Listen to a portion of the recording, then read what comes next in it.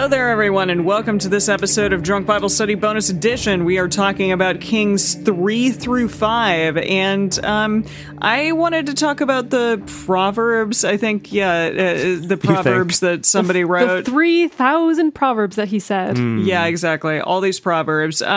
So who wrote the book of Proverbs? Who indeed? The author apparently is King Solomon mostly. But he likely penned chapters 1 to 29 of Proverbs. And then a man named Augur wrote chapter 30, and King Lemuel wrote chapter 31. Huh.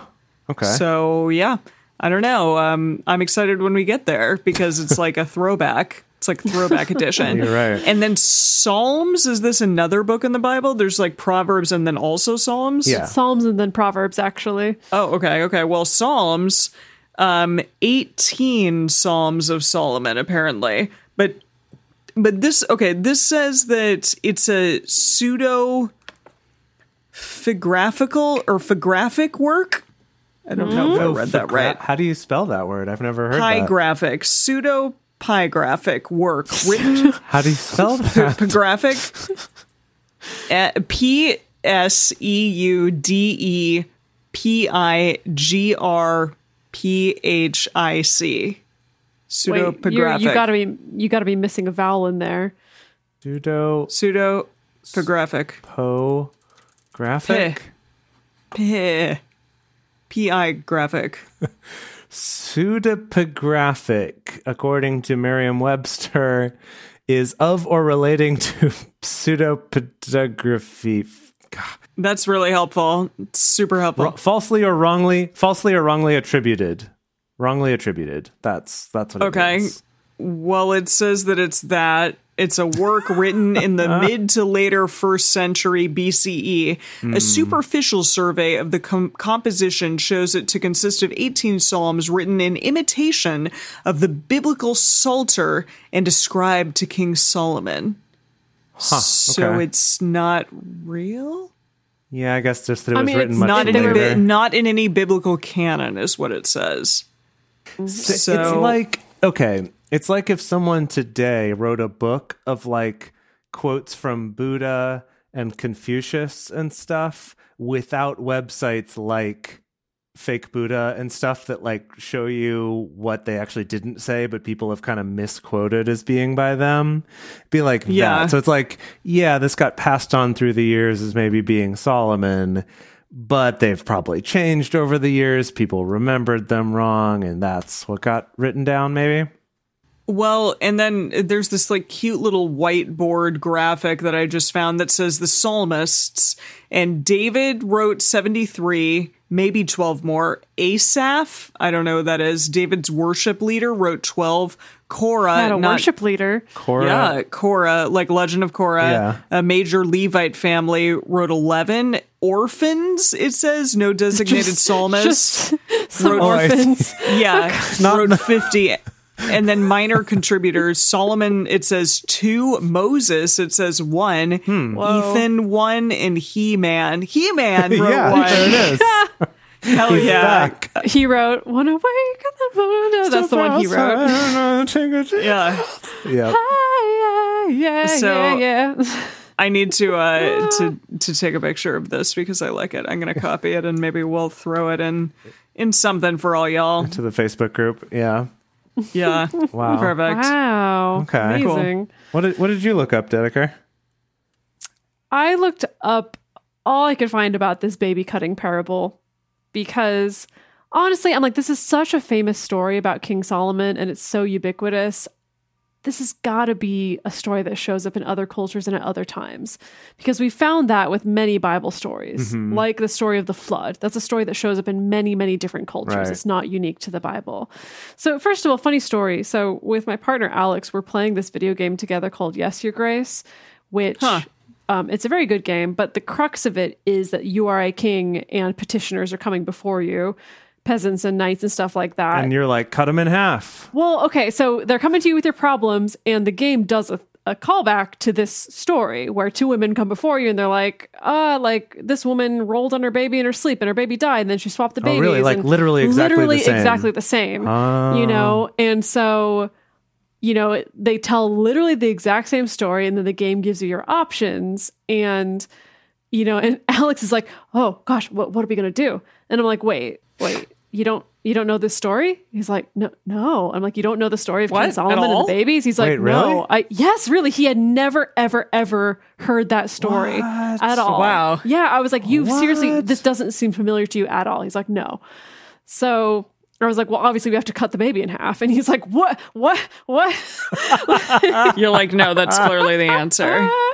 And that was the answer. The game didn't even try to do anything tricksy. It was just like, that was the answer. Okay. Wow. So I thought that was pretty funny. But I looked it up, and sure enough, historians have found the specific number is there's 22 similar stories in world folklore and literature. So this story shows up in a lot of different places, particularly in India and in the East. So one of the older versions of this story is actually from India, and it deals with actually an incarnation of Buddha. So like the Buddha, when he was in his previous incarnation as the sage Mahosada, who again is this very wise sage. He's judging this case between a woman and a Yakshini, who's disguised as a woman, and a Yakshini is kind of like a nature spirit, sort of, fun. who's disguised as a woman. So that I thought was interesting because it kind of makes one of the figures maybe a little bit more evil, actually, because they're not actually human. I see, not just another person. Yeah, and in this story, this incarnation of Buddha, he decides you're going to do a tug of war. So you're each going to tug on the baby, and whoever can pull the baby over the line gets them. And this is different from the kind of slice them in half story because the baby actually gets tugged, and it's like the mother sees that the baby's in pain, and that's what prompts her to be like, no, I'm going to let him go. And so that's how the sage knows, okay, you're the real mother. And then he reveals, you're Yakshini, be gone. And that's how it ends. Oh.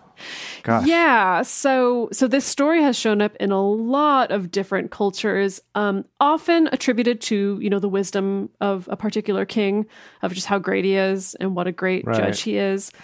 People are pointing out the fact, or experts are pointing out the fact, that this does resemble the modern detective story, essentially, of kind of giving both a riddle and a test to a certain extent at the same time, and the riddle part of it is interesting because I was also reading about the fact that, like, in this version of the story, these women are specifically named as prostitutes, which is not the case in other versions of the story in other cultures necessarily. Well, and they're like, I didn't know that? And especially, I didn't know that about the story either. I was like, oh, I thought that they were totally just forgot ladies, just women. Same thing. And especially because of the fact that, like, this story doesn't really comment on the fact that they're prostitutes. Like, they don't condemn them necessarily. So, like, why is that important? Right. And some people are pointing out the fact that, like, this is maybe just part of the riddle nature of it, or kind of the mind trap nature of this story, because of the fact that it's like, yeah, these two women are prostitutes, which means they live alone just with each other. They can't afford servants, so no one else is around. They don't have husbands, so no one else is around. And so that's why you can't find any other contextual information about these women. It is kind of like, I think of like those mind trap puzzles of like, we're just going to give you a very limited set of information about this riddle, and now figure out who killed this guy and how. And the answer is always an icicle. Oh yeah. Do you know what I'm talking about? I do. Yeah, I do. You're talking about those like lateral thinking puzzles? Yes. Yeah. That some people are thinking like this may have originated as kind of a lateral thinking puzzle. Huh. Okay. Yeah. Right. Yeah. Yeah. Anyway, okay. it's That's cool. Fascinating. And of course, this story in particular shows up a ton in art and sculpture and all these things. Wow. Okay. Gosh. All right. So the thing that I tried to look up was about the World English Bible and why the versions don't match each other that we discovered today during the episode. And so get this. So I pulled up the version that we have on our website at drunkbiblestudy.com/read, which is one that I downloaded as part of a package of like data files for a few different open source translations, or not open source, but public domain translations. And that's the one that I put in our server. So I compared the version that we have on our website with the version from Bible Gateway, and the version from BibleStudyTools.com, as well as the version from the official eBible.org World English Bible site. eBible.org. So that's the one where like they actually publish the latest drafts of this. So that's the official site where they put it. WorldEnglish.Bible is their official site, but when you look at the translations, it links to eBible.org, which has some other translations, but it seems like kind of a wiki maybe for Bible translations. And anyway, what I found was this. So our version of it that we have on our site that was from a package that I downloaded that had this translation in it. It says, Hiram, king of Tyre, sent his servants to Solomon, semicolon, for he had heard that they had anointed him king in the room of his father, colon, for Hiram was ever a lover of David. And then I looked at BibleStudyTools.com, and theirs is exactly the same as ours. But then I looked at Bible Gateway, which is the one I was reading today, and that says, Hiram, king of Tyre, sent his servants to Solomon, semicolon, for he had heard that they had anointed him king in the place of his father, comma, not colon, and Hiram had always loved David, instead of had always been a lover of David. And then I looked at this one on eBible, and it matches the one from Bible Gateway.